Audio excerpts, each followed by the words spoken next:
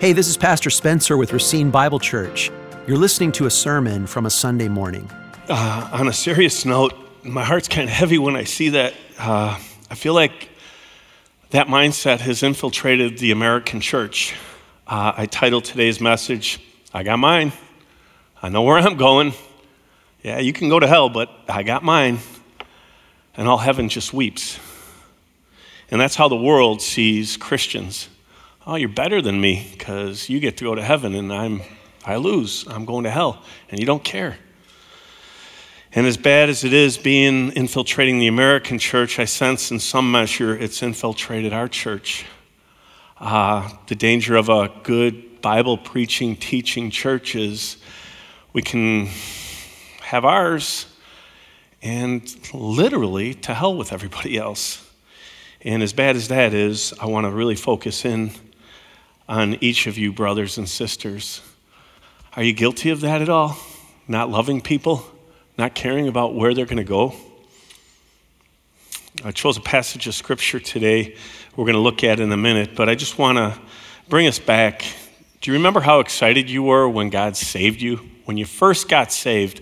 I do. I remember being able to personalize John 3:16. For God so loved Wayne that he gave his only son, that if Wayne would believe in him, Wayne won't perish, but Wayne has eternal life. Remember putting your name in there when you got saved? And remember how excited you were and you couldn't wait to tell everybody else? And it wasn't too far after that when you realized that the three that you served became the three enemies of your life: the world, the flesh, and the devil. And you realize those three enemies were warning you, shut up about Jesus. Be quiet. You can have your thing, but you be quiet. And the world system, you'll lose your job if you talk about Jesus at work.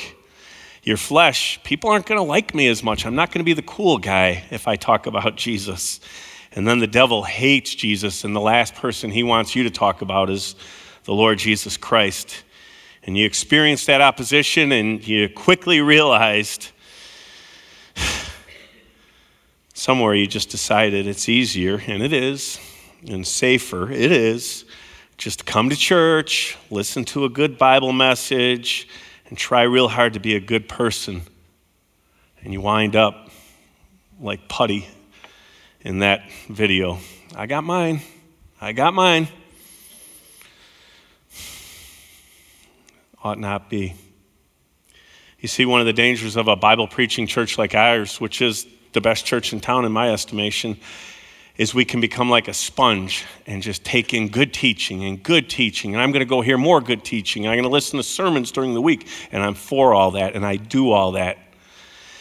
But we come like a sponge taking it all in. And we have sponges at our house just like you have at your house. And have you ever noticed the sponge? It's great for washing dishes and countertops, but it needs to be squeezed out. No matter how pure or how clean the liquid that goes into that sponge, if you let it sit out for a couple days and you don't squeeze it out, what happens? You all know. It gets nasty and stinky. And I've even had the opportunity to touch a sponge afterwards, and it makes your hands stinky. It just kind of spreads. I'm afraid there's some stinky Christians in this room because you haven't been squeezed out. You've been loading up with good teaching, and you're just getting full, and God wants to squeeze us out into a lost world and love them in Jesus' name. But we don't want to because it's going to be hard. And what do you do with that sponge? You got to throw it out because it's worthless.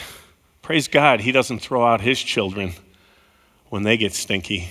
He changes them. And I'm here to proclaim to you that Jesus changes people. And you don't stay that way. And God makes us different. And we're going to read a couple of disciples of Jesus 2,000 years ago who were getting pretty stinky.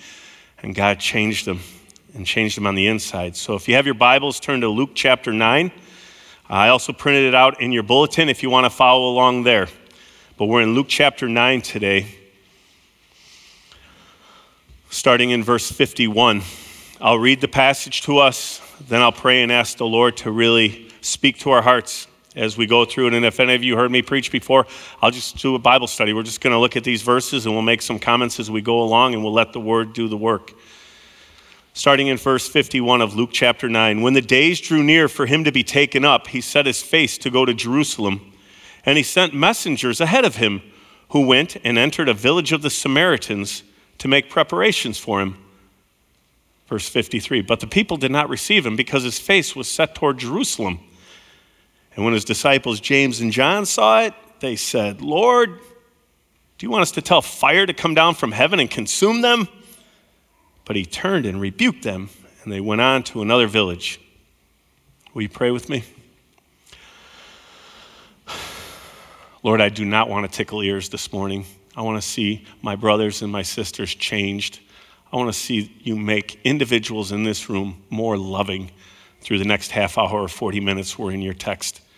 I don't have that power, Lord. I can yell at them, I can preach to them, I can do all that, but you need to change a heart. I don't have that power to even change my own heart. So I pray in the strong name of your beautiful Son, Jesus, Father, that your Holy Spirit would come and he would speak, and your word, which is living and active, would change us, just like it changed me as I studied. In your name I pray, amen. Well, like I said, we're in Luke chapter 9, starting in verse 51. You can see the verses in front of you. Let me read it again, starting in verse 51. When his days drew near for him to be taken up, he set his face to go to Jerusalem. Little backdrop, Luke is writing, and for the first 2.5 years of Jesus' life are all in these first 9 chapters. And this is the turning point of the book of Luke. The last half year of his life are all going to be spent in chapter 9 all the way to the finish. So this is a pivotal turning point, all before Jesus is coming, and now he is getting ready to leave and go back to heaven. And he deals with the last 6 months of his life. And it says he was to be taken up. I love that. It doesn't say he was going to die. Yes, Jesus was going to cross to die, but Luke had a victorious outlook. He says he was going to be taken up. And as we know, not only did he die on the cross, he rose from the dead. So we see he was near for him to be taken up. And what did Jesus do? He set his face. And that term is meant to be resolute. It's on. I'm not going back. I'm going to where? He's go to Jerusalem. Why Jerusalem? Why was Jesus going to Jerusalem? Well, the disciples thought he was going to Jerusalem for one reason, but he's really going for another reason. The disciples thought he was going to Jerusalem to be crowned the King of Kings. He was going to overthrow Rome. There was going to be much glory. There was visions of grandeur floating in all the disciples' heads. This is going to be awesome. Finally, he's been healing people, raising people from the dead. Now we're going to Jerusalem. We're going to overthrow the government, and we're going to be in charge now. And this is going to be great. We know that because right before in the book of Luke, they were arguing, who's going to be the greatest? Man, I'm going to be his right-hand man. No, I'm going to be his right-hand man. No, he loves me more. And they were arguing about this, thinking, man, he's going to be crowned. And they were wrong. The reality is Jesus was going to Jerusalem to suffer. And that same face that was set would be slapped and punched and spit on for you and for me. Our courageous Savior went forward towards what? Towards friends' betrayal, towards an unjust trial, towards mocking, ultimately to be crucified, and the wrath of God would be poured out on Jesus for me and for you. And it says he set his face to go there. He was resolute. I haven't told anybody this, but this Friday I'm going to an oral surgeon to get some work done on my mouth. And I got to tell you, I'm not that resolute to go there on Friday. And the oral surgeon is a Christian. He actually likes me. And I know he's going to do a great job. They're even going to give me anesthesia. But I'm still not that excited about going. And Jesus knew where he was going. He was going to face his enemies who were going to mock and kill him. And he went there. He went with his face set to Jerusalem for me and for you. Well, the next verse 52, and he sent messengers ahead of him. So they're getting ready to go, and they're going, and he sends messengers ahead of him who went and entered a village of the Samaritans to make preparations for him. So Jesus is like, man, I got this big entourage. We need to send some guys up ahead to tell these people, hey, make room. We're going to be eating at your restaurants, staying at your inns. So he sends these people to the village of the Samaritans. Now that's key. The Samaritans, if you don't know, were Jews who had intermarried years before Assyrians, and those were pagan god followers. So some of these Jews intermarried these Assyrians, and they didn't stick to the Jewish religion. They kind of made a mishmash of their own. So it was a mix of Judaism and paganism, and the Jews hated the Samaritans, and the Samaritans hated the Jews. It was Prejudice 101 was going on at that time. And it's interesting, as I studied this, yes, the Jews hated the Samaritans, and the Samaritans hated the Jews, but Jesus loved them all. He wasn't for one or the other. Jesus is for the world. And a good Jew would never cross into Samaria. It would make them ceremonially unclean. But Jesus had made a point to go through there before. Do you remember the woman at the well in John chapter 4? That was in the city of Samaria. And Jesus was teaching the disciples, when I go somewhere, I don't become unclean. They become clean. I change people. Even if they're unclean, I make them clean. You see, Jesus had no human boundaries like we set up. Jesus is for the whole wide world, and we see in the scriptures Jesus was for little children. A lot of people weren't. Jesus was for women of ill repute. Many people weren't. Jesus was for tax collectors. Many people weren't. Jesus was for Gentiles, and Jesus was even for misguided Samaritans. You see, Jesus loves the world, and the disciples didn't get that yet. And the Jews would have said something like, hey, Jesus, we shouldn't go there. They're doing it wrong. And Jesus would have responded, so are you. Lose the religious pride. Let's love them so we can show them about me and they can be transformed like you are. Well, verse 53, but the people did not receive him. Takes a bad turn here. The Samaritans didn't receive him. Why didn't they receive him? Verse 53 tells us why.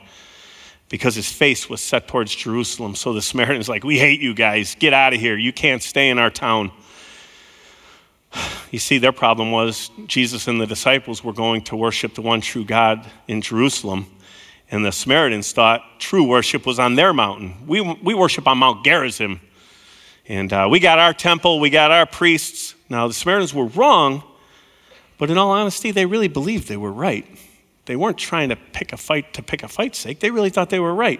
I even read somewhere that some Jews were actually killed before this time, entering and trying to go to Jerusalem through Samaria. So it was a big deal. It wasn't to Jesus, but it was a big deal. And in verse 54, it kind of hits a climax. 54, well, when his disciples, James and John, saw it, they said, Lord, do you want us to tell fire to come down from heaven and consume them? Well, now we need to stop on this verse for a little bit. First of all, James and John were nicknamed sons of thunder. That's what Jesus had called them because they snapped on a dime. Their anger just flared up like nothing. And I think if you would have known James and John at this time, they said, hey, that's how God wired me. Yeah, well, guess what? God rewires people. You don't get to stay the way you are when you come to Jesus. And this was a teaching moment for these two guys. Yes, the Samaritans were bad, they were sinful, they were evil, they were rejecting Jesus and his people, they're doing evil things, they were wrong. And I'm here to tell you, unsaved people will do wrong things. And it's not our responsibility to be the judge, jury, and executioner of them. Jesus was teaching them to love them. So the disciples see it, and James and John say, Lord, do you want us to tell fire to come down from heaven and consume them? Note, he doesn't say, Jesus, can you send down fire from heaven to warn them and scare them? It's like, no. Kill them and damn them. I got mine. To hell with those guys.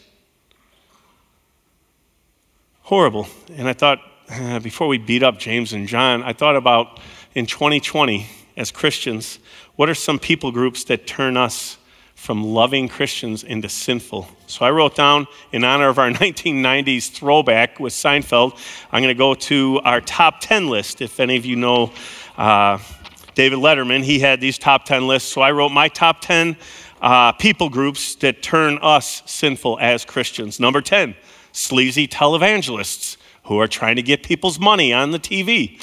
It's interesting, I just read about 8 months ago, Benny Hinn, one of the kings of trying to get people's money, the charlatan, his nephew became a Christian, and his nephew was witnessing to Benny.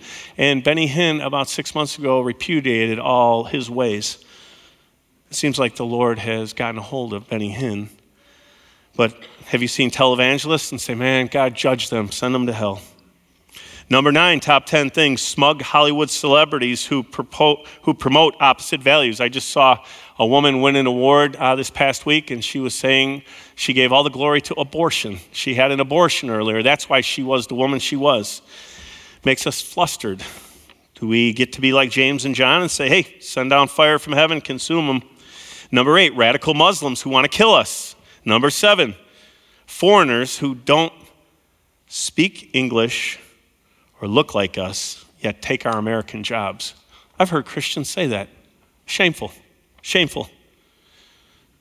Number 5, unethical business people who succeed over us, who's trying to do it right. Do you ever get so frustrated trying to make it honestly, and you see the wicked people get ahead, and you want to see them judged and damned?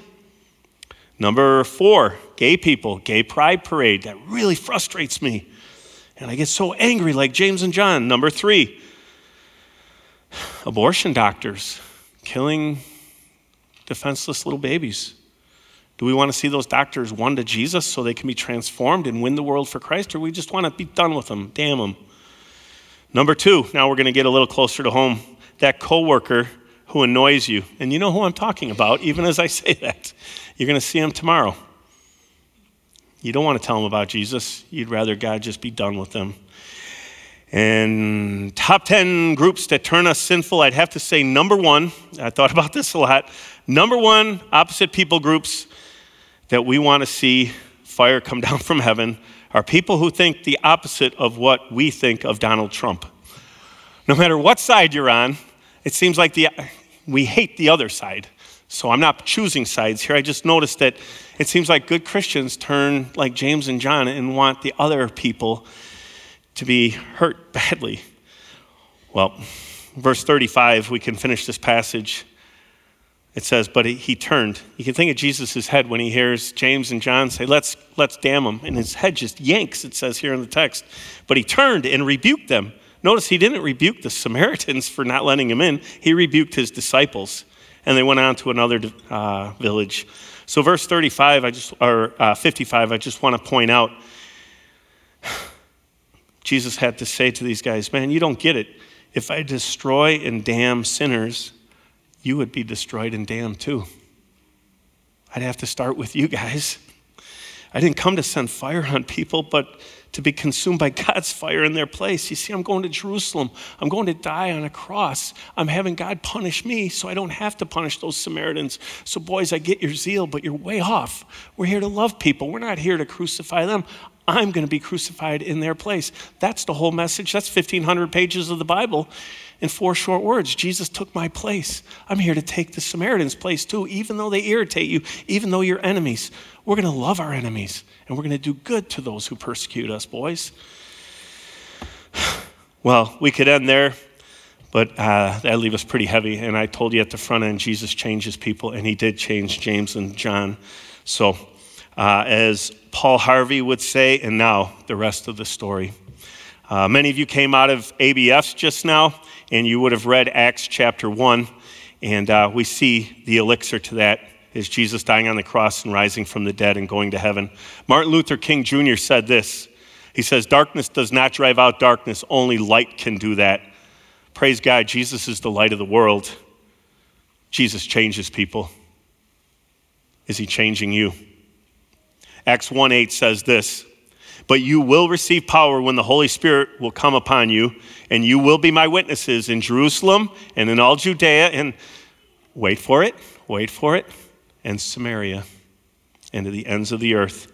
Jesus is telling his guys right before in Acts 1:9, he gets raised up to heaven. He's telling his guys, I'm going to heaven. I'm going to send my Holy Spirit. He's going to empower you to love people, even the Samaritans. And I'm here to tell you, boys, they're going to make some great Christians once I get a hold of them. We fast forward to Acts chapter 8. If you have your Bibles, turn to Acts chapter 8. That'll be the last passage of Scripture we look at. Acts chapter 8. Chapter 1, Jesus gives their marching orders. And chapter 8 is about a year later. Persecution occurs and all the disciples scatter. And Acts chapter 8, starting in verse 4, says this. Now those who were scattered went about preaching the word. So they're preaching in Jerusalem, Judea, and now they get scattered out to Samaria. And it says in verse 5 of Acts chapter 8, Philip went down to the city of Samaria and proclaimed to them the Christ. Now, Philip was not one of the 12 apostles. Philip was just a regular guy who got saved and fell in love with Jesus and said, I'll go. I want to tell more people about Jesus. I'll even go to the hard places. I'll go to the Samaritans. And it reminded me of, there's a young lady in our ABF named Angela D'Elia who God saved her 5 years ago. And she's just been falling deeper and deeper in love with Jesus. And there's a woman's Bible study. She's like, I want to start another one. I want to get more women to love Jesus. So she started a Monday night Bible study, not through the church, just kind of her own grassroots effort. And last Friday, she did something crazy. She's like, let's have a worship night. And she announced it to all the churches in town. And we're just going to meet at a neutral location. We're just going to sing to the Lord. They had 104 women show up on Friday night in the inner city to worship Jesus Christ. Praise the Lord. And here's Philip, verse 5. He just goes to the city of Samaria and starts preaching the gospel. Jesus suffered on the cross. He died for you. He rose again. He's alive. If you'll repent and trust him, you too can be saved. So Philip goes down there to Samaria where the Jews didn't want to go. Philip was a Jew. He says, I'm going anyways. And he proclaims to them the Christ. Verse 6, chapter 8. And the crowds with one accord paid attention to what was being said by Philip when they heard him and saw the signs that he did. For unclean spirits crying out with a loud voice came out of many who had them, and many who were paralyzed or lame were healed. Here it is, verse 8. So there was much joy in that city. All I could think about is, what if James and John's prayer was answered and those people were destroyed? Instead, a year later, many of them got saved, and there's great joy in that city. Skip down to Acts 8:25. That'll be our last verse. So news gets back to Jerusalem, the home base of the early church, and they say, you won't believe this. God's saving Samaritans now. So they send two of the leaders of the church, Peter and our guy John. James had been killed already for his faith. So now John's paired up with Peter. And the two of them go down, and Acts 8:25 says this. Now when they had testified and spoken the word of the Lord, they returned to Jerusalem. Here it is.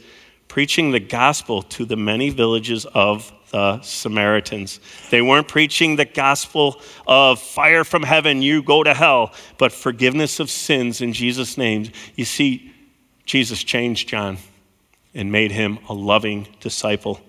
You see, Jesus changes people. Jesus changed James and John, and he wants to change you today too, from being a critical, judgmental person who hates your enemy to a man or a woman who says, I got mine, and I want other people to get theirs too. So I don't want to leave it in the year AD 31. I want to bring up two men. So I have a real life story. We're going to finish our time with John Gillett and Kai Cooper. Would you come up, please? As they come up, John and Kai are air traffic controllers. Kai and John both worked in Milwaukee. And John, you probably all know John. John's been coming to our church for over 20 years, and Kai's been coming to our church for about 4 months. So take it away, John. Okay, so like Wayne said, many of you know me from 20 plus years here at Racine Bible Church, and most people know that I was an air traffic controller, but probably not everybody knows that I got a phone call back last March, and the district asked me to go up to Milwaukee to be the manager on a temporary position for 6 months up there.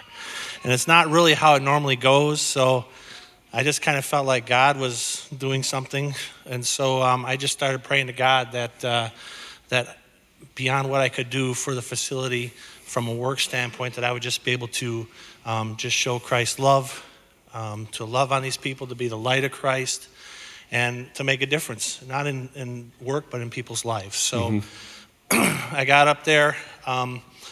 My main focus was to get to know everybody. There's about 60 people total, not just air traffic controllers, but tech ops people, office people.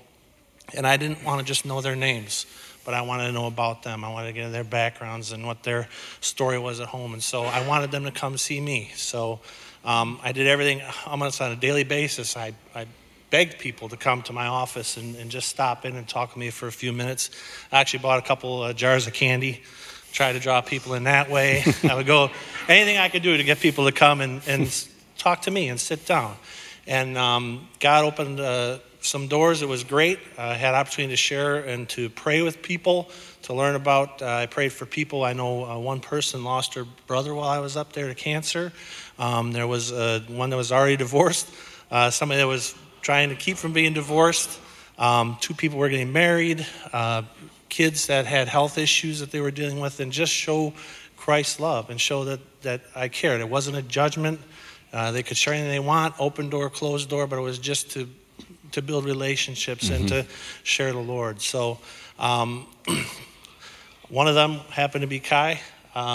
Early on, I was able to take him and others out to lunch and get to know him better. So I was able to get to know Kai's story, and I'll let him share his story. But the bottom line is, in the end, I realized that, like everybody, that he needed to meet my Savior. Thanks, John. So Wayne asked me to prepare something to say. He gave me 2 minutes. I took some liberties. It's about 4.5. The last time I spoke was to a group, or the last time I spoke to a group was at my son's funeral on July 21st, 2018. On that dark day, I read a letter I had written to my son, in part telling him how I took comfort knowing he was in heaven.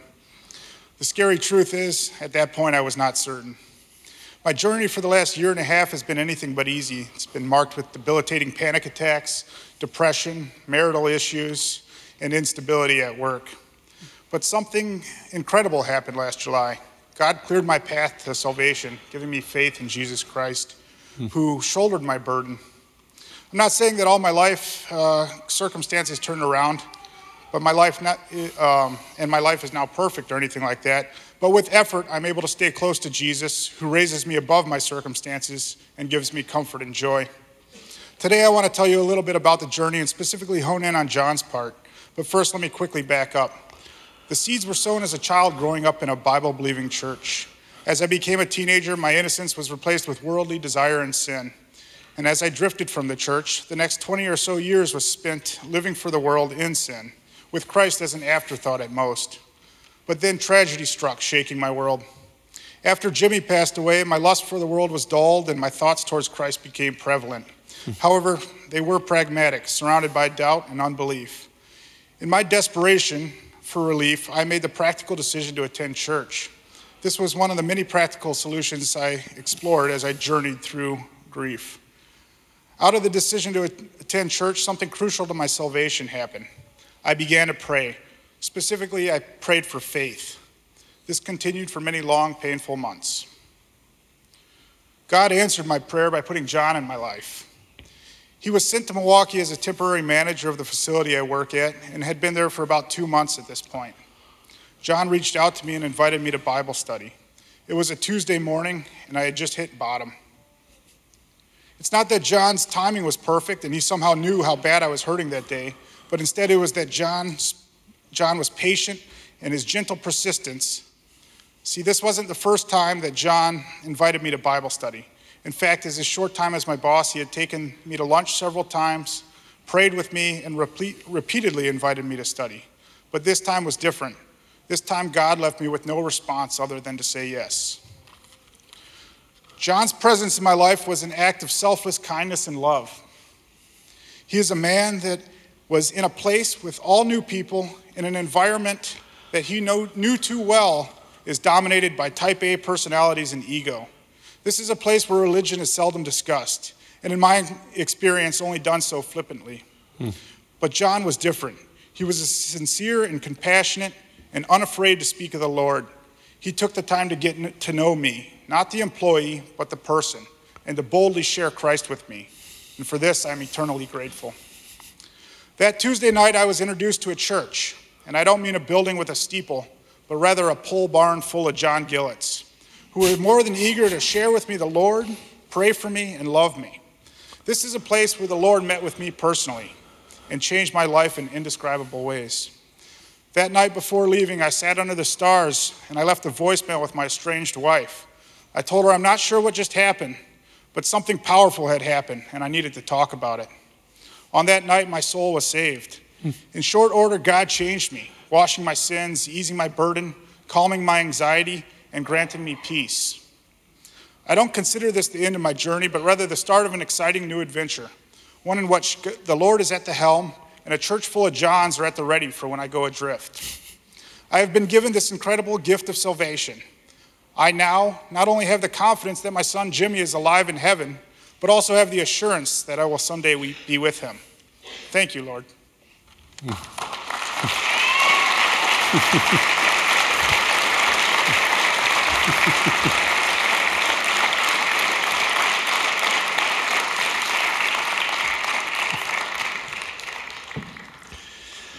as we close, there's nothing special about John.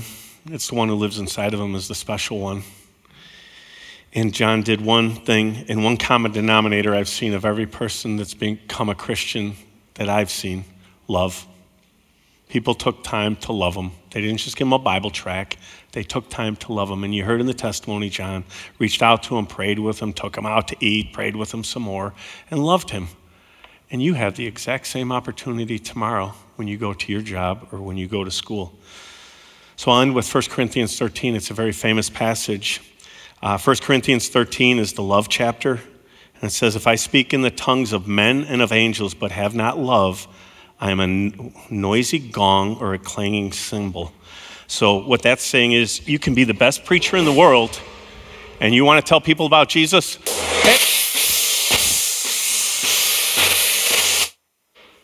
That's what you are if you don't love people according to the Bible. If I speak in the tongues of men and of angels but have not love, I'm a noisy gong. That's what people are hearing if you're not loving them as you tell them about Jesus, or a clanging cymbal. You can be a great public speaker, you can know it all, and you're going to be a loud gong. In verse 2, if I have the prophetic powers and understand all mysteries and all knowledge, and I have all faith so as to remove mountains, but I have not love, I am nothing. God says you're nothing. You can know all the Bible stories. You can have all the Bible knowledge. You can have more faith than everybody else. But if you don't love people, the Bible says you're nothing. And then verse 3, if I give away all I have and I deliver up my body to be burned, but I have not love, I gain nothing. You can do every good work under the sun. You can serve him like crazy. But if you don't love people, you're nothing according to the Bible. So I'm going to close this service not with a response song. I'm going to close it by us praying. So will you bow your head and close your eyes? And I want you to go one-on-one with the Father right now and talk to him and pray that he would change you in 2020, that he would take away your apathy for people, or your, even worse, your anger towards people, and replace it with a supernatural love. You can't do this on your own. So take a moment and pray, and I'll close us out in prayer. To find out more about our ministry, contact us at racinebible.org. Thank you for listening.